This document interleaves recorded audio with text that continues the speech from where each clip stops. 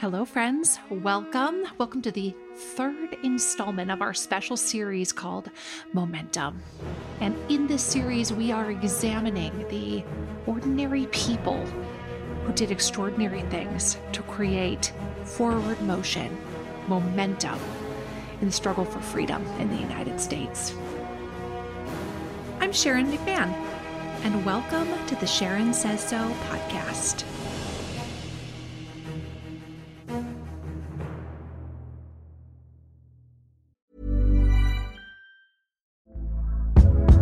Hey there, it's Michelle Norris. I'm host of a podcast called Your Mama's Kitchen. When I travel, I'm usually looking for a way to find a taste of home when I'm not at home. And one of the things I love to do when I am at home is entertain. And Airbnb allows me to do that. When I was in California recently, I rented a house that had a great kitchen. And when we were sitting around the table, we're all thinking, we're in someone else's house. Someone could be in all of our homes as well. If you have a home, but you're not always at home, you have an Airbnb. Your home might be worth more than you think. Find out how much at airbnb.com/host.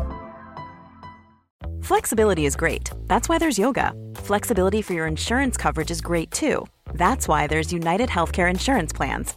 Underwritten by Golden Rule Insurance Company, United Healthcare Insurance Plans offer flexible, budget-friendly coverage for medical, vision, dental, and more. One of these plans may be right for you if you're, say, between jobs, coming off your parents' plan, turning a side hustle into a full hustle, or even missed open enrollment. Want more flexibility? Find out more about United Healthcare Insurance Plans at uh1.com. Even when we're on a budget, we still deserve nice things. Quince is a place to scoop up stunning high-end goods for 50 to 80% less than similar brands. They have buttery soft cashmere sweaters starting at $50, luxurious Italian leather bags, and so much more. Plus, Quince only works with factories that use safe, ethical, and responsible manufacturing. Get the high-end goods you'll love without the high price tag with Quince. Go to quince.com/style for free shipping and 365-day returns. In episode 2, I started sharing more information about FBI Director J. Edgar Hoover, and he is going to come back again in future episodes. But I want to share a couple of other things about him that are interesting food for thought. There's been many years of speculation about whether or not organized crime was blackmailing J. Edgar Hoover, and that's one of those things that we might never know about him. But it has not stopped people from looking. There was one woman in particular, Millie McGee, who was very interested in J. Edgar Hoover, and the reason for that was she had been told as a young woman growing up in the 1950s, she grew up in rural Mississippi, she had been told stories of her ancestors, and those stories all included the fact that there was this very powerful man in her family named Edgar, and it was her second cousin, and he was passing for white. And she said that her family told her he was so powerful he could have us all killed.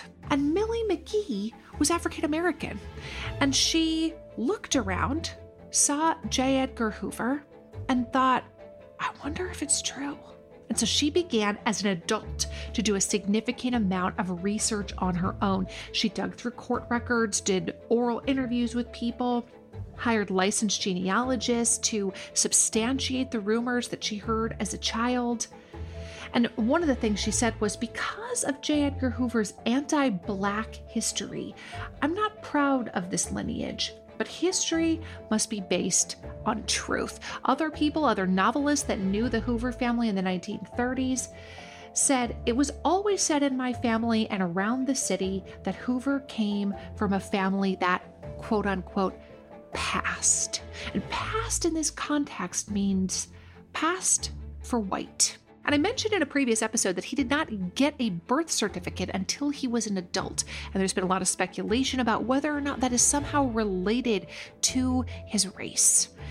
Because he's dead, it's one of the things we might never know. We might never know what his true race was or if he was being blackmailed by organized crime. Another thing that's widely speculated is that he was being blackmailed by organized crime members because he was gay. And that's another thing that we probably will never know. But one thing is true. J. Edgar Hoover did not like people that were different. That is very well documented. He was heavily involved in the Lavender Scare, which was an attempt to purge people from the federal government who might be gay. You did not even need evidence. You just needed an accusation, and then they could be hauled before Congress, and many of them were dismissed. So, this is not the last you have heard of J. Edgar. I want to move on to another man and his family. His name was Oliver. He was born in 1918. He did not have a lot of education, but one teacher remembered him saying he was an average pupil and a good citizen. And he grew up to be a welder and was very active in his church and eventually became an assistant pastor at an African Methodist Episcopal church. He was well-liked, he was shy, he was hardworking, he was religious. And he was married to a woman named Leola, and they had 3 daughters. The oldest daughter was named Linda. Linda was adorable. She had a round, open face. She had adorable pigtails. She loved to play the piano. When she grew up, she became a very accomplished pianist. And Oliver and Leola and their 3 daughters lived in a neighborhood that was ethnically diverse. But because of school segregation laws, their children had to attend a school that was miles from where they lived. Oliver said that his daughter Linda many times had to wait through the cold, the rain, and the snow for a bus to take her to school. One thing that's interesting to note is that the city where they lived, which was Topeka, Kansas, did a survey of Black families. And they asked Black families, do you want to integrate schools? Do you want to send your children to integrated schools, or do you prefer that the schools be segregated? And 65% of Black parents reportedly said they preferred all Black schools. And that could be for a number of reasons. It could be that they feared for their children's safety if they attended integrated schools. It could also be that they felt their children were better off being taught by people who understood what it was like to be Black in America in the 1950s. Here's a cool fact. A crocodile can't stick out its tongue. Another cool fact, you can get short-term health insurance for a month or just under a year in some states. United Healthcare short-term insurance plans are designed for people who are between jobs, coming off their parents' plan, or turning a side hustle into a full-time gig. Underwritten by Golden Rule Insurance Company, they offer flexible, budget-friendly coverage with access to a nationwide network of doctors and hospitals. Get more cool facts about United Healthcare short-term plans at uh1.com. We've all had those embarrassing moments where maybe you've taken your shoes off and you realize oh no, that is not a good smell. Fortunately, Lume Whole Body Deodorant is making it so none of us ever have to worry about that again. Unlike certain other products, Lume is powered by mandelic acid to control odor in a new way. It delivers outrageous 72-hour odor control everywhere one might like to use it. In fact, it was patients' concerns about odor that originally inspired the OBGYN who invented Lume. Fast forward 6 years, and her game-changing whole body deodorant now has over 300,000 5-star reviews. And it works without using heavy perfumes that mask odor, which I really appreciate.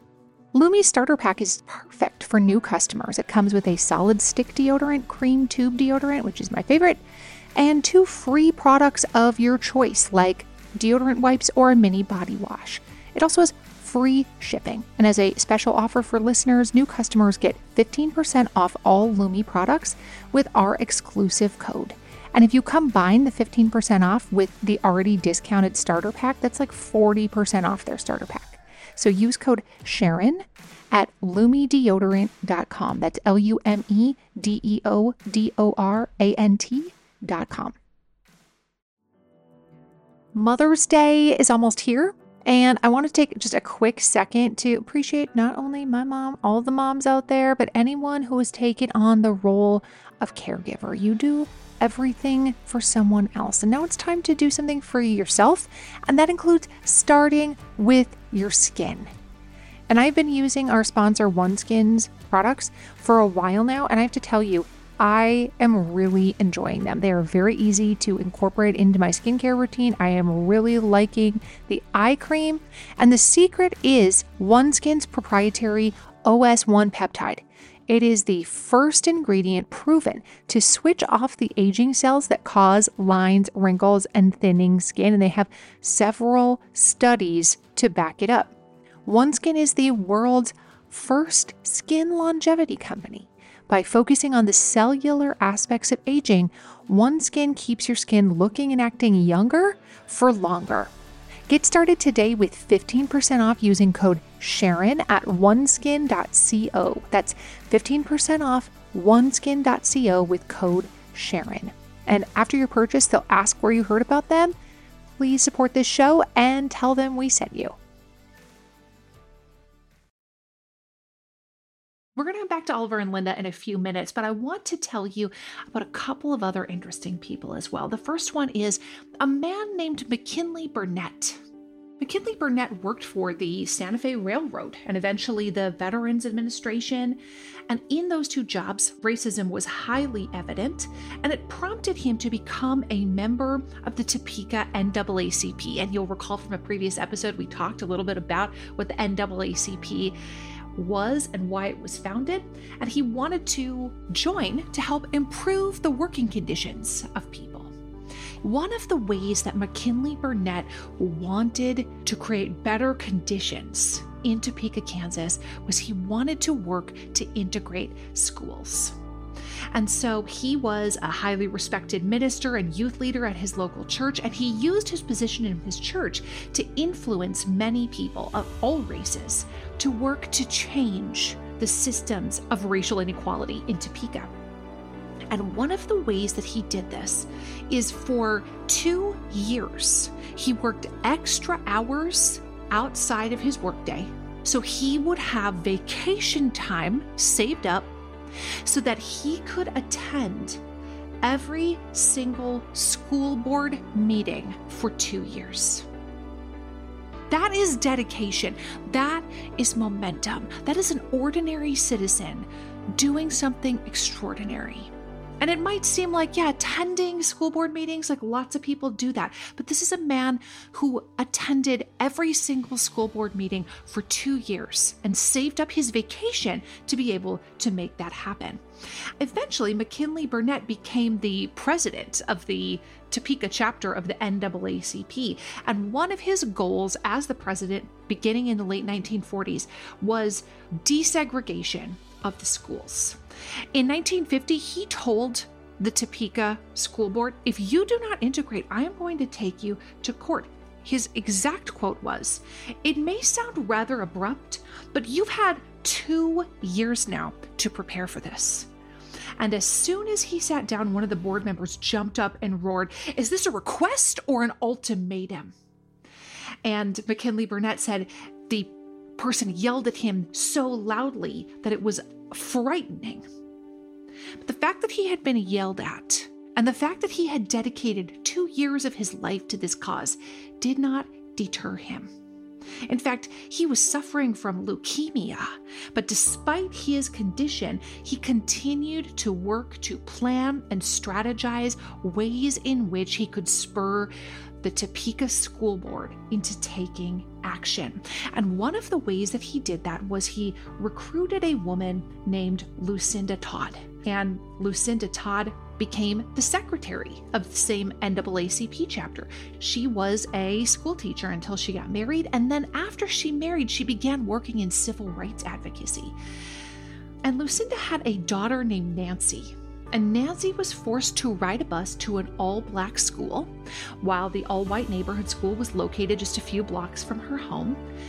And in 1948, a newspaper called the Topeka Daily Capital published a column about militant groups attempting to do away with colored schools.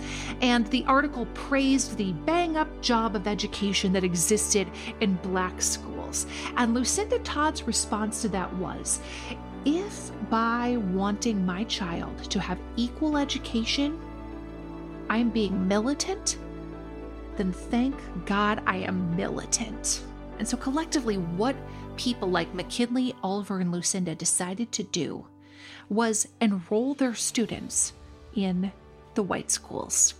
And Linda remembers her dad holding her hand, marching her into the white school that was very near their home, where many of her friends from the neighborhood attended, and told her to sit in the chair in the front office way while he spoke with the principal.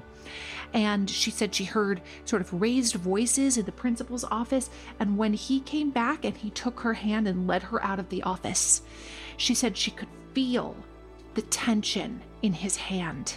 She could feel the anger in his hand, even though he said nothing. And so Oliver Brown, Lucinda Todd, and McKinley Barnett, along with a number of other families whose names have in many ways been lost to history, decided to file a lawsuit. And let's take a moment and not lose those names to history.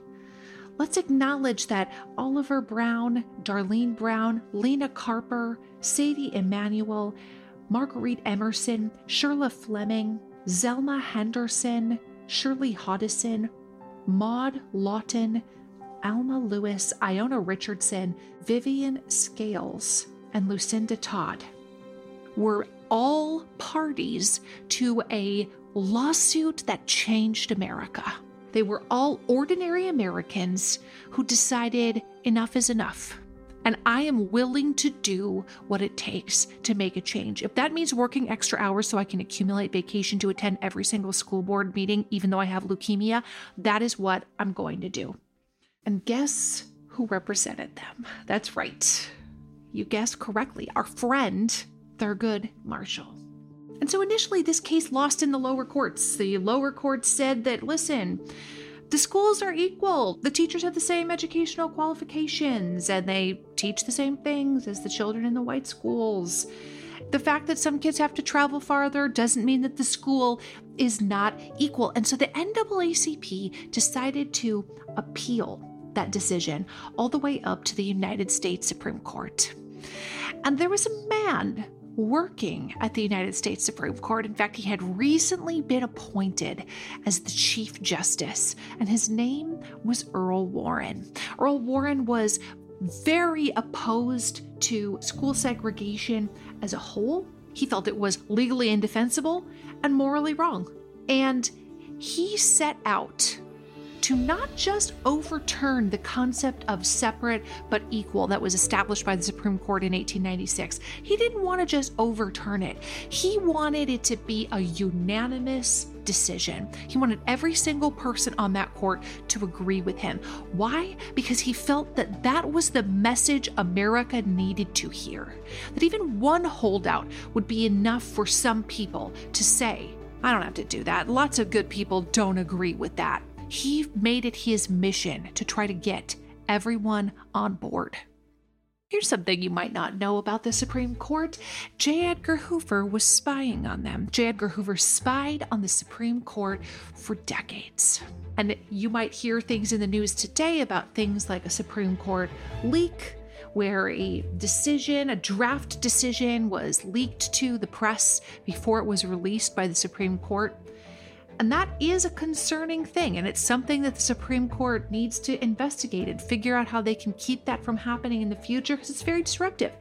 But it's also interesting to note that the Supreme Court justices themselves were subjected to decades of warrantless wiretaps in which J. Edgar Hoover listened in on their conversations, including the conversations of Earl Warren. There was one Supreme Court justice that J. Edgar Hoover in particular hated, Justice Frankfurter. And J. Edgar Hoover felt like Justice Frankfurter was one of the most dangerous men in America, to use his own words.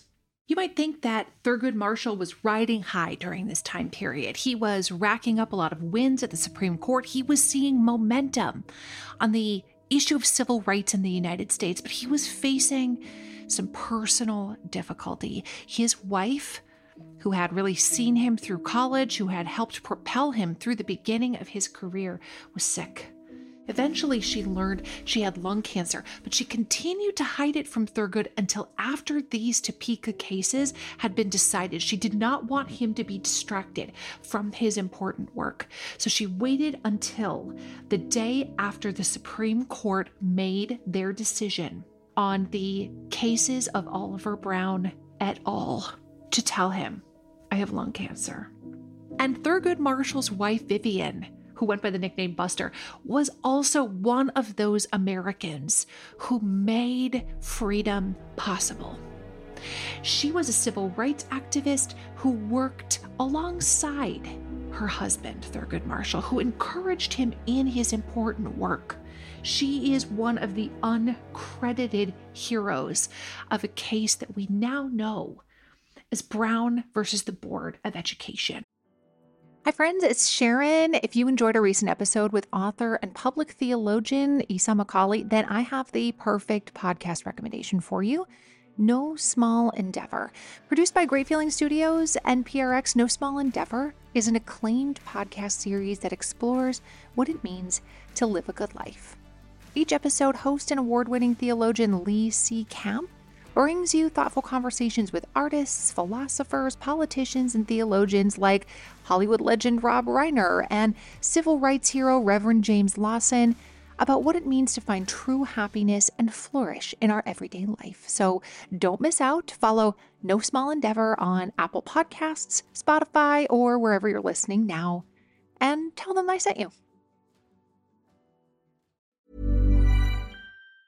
Normally, being a little extra can be a bit much, but when it comes to healthcare, it pays to be extra. And United Healthcare makes it easy with Health Protector Guard fixed indemnity insurance plans. Underwritten by Golden Rule Insurance Company, they supplement your primary plan, helping you manage out-of-pocket costs without the usual requirements and restrictions like deductibles and enrollment periods. So when it comes to covering your medical bills, you can feel good about being a little extra. Visit uh1.com to find the Health Protector Guard plan for you.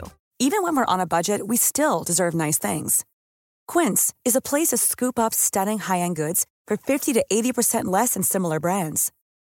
They have buttery soft cashmere sweaters starting at $50, luxurious Italian leather bags, and so much more. Plus, Quince only works with factories that use safe, ethical, and responsible manufacturing. Get the high-end goods you'll love without the high price tag with Quince. Go to quince.com/style for free shipping and 365-day returns.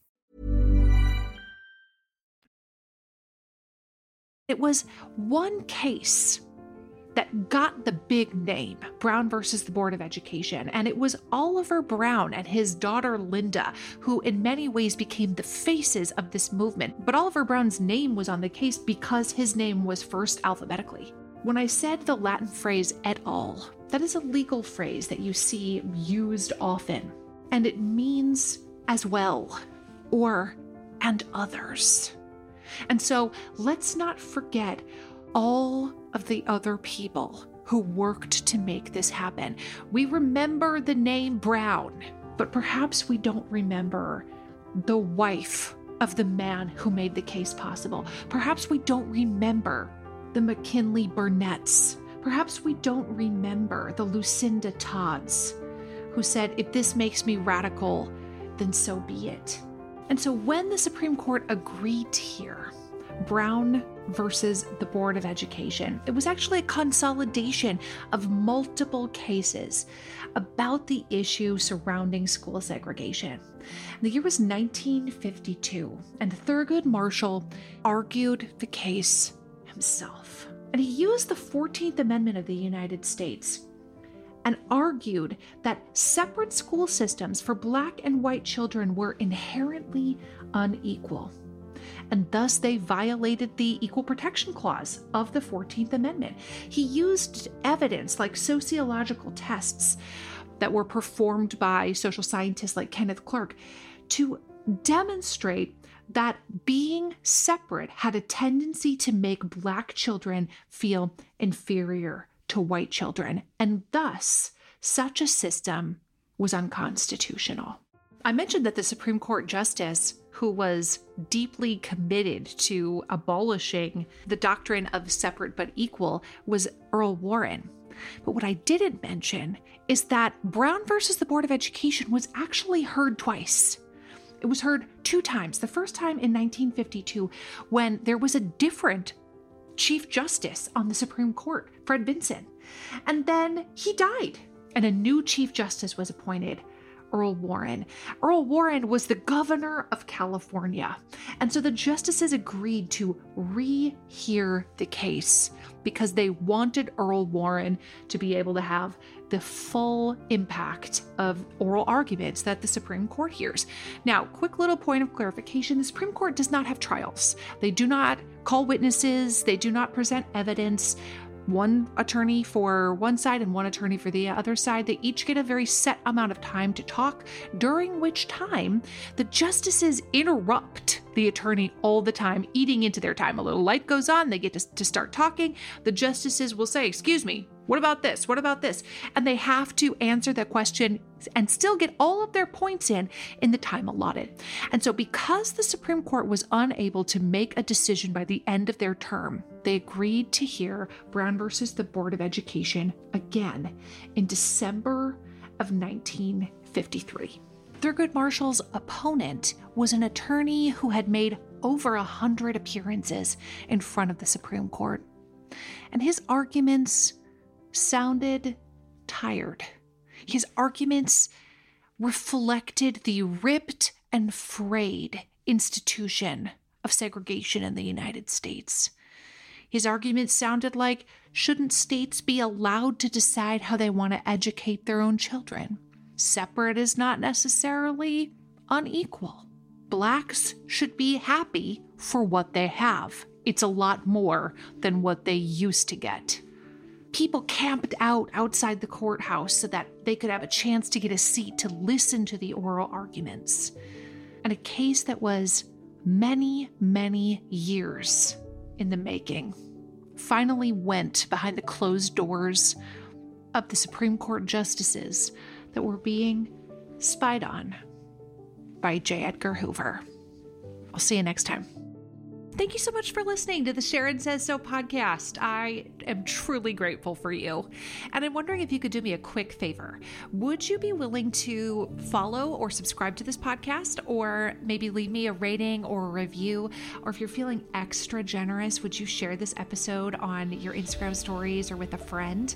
All of those things help podcasters out so much. This podcast was written and researched by Sharon McMahon and Heather Jackson. It was produced by Heather Jackson, edited and mixed by our audio producer, Jenny Snyder, and hosted by me, Sharon McMahon. I'll see you next time.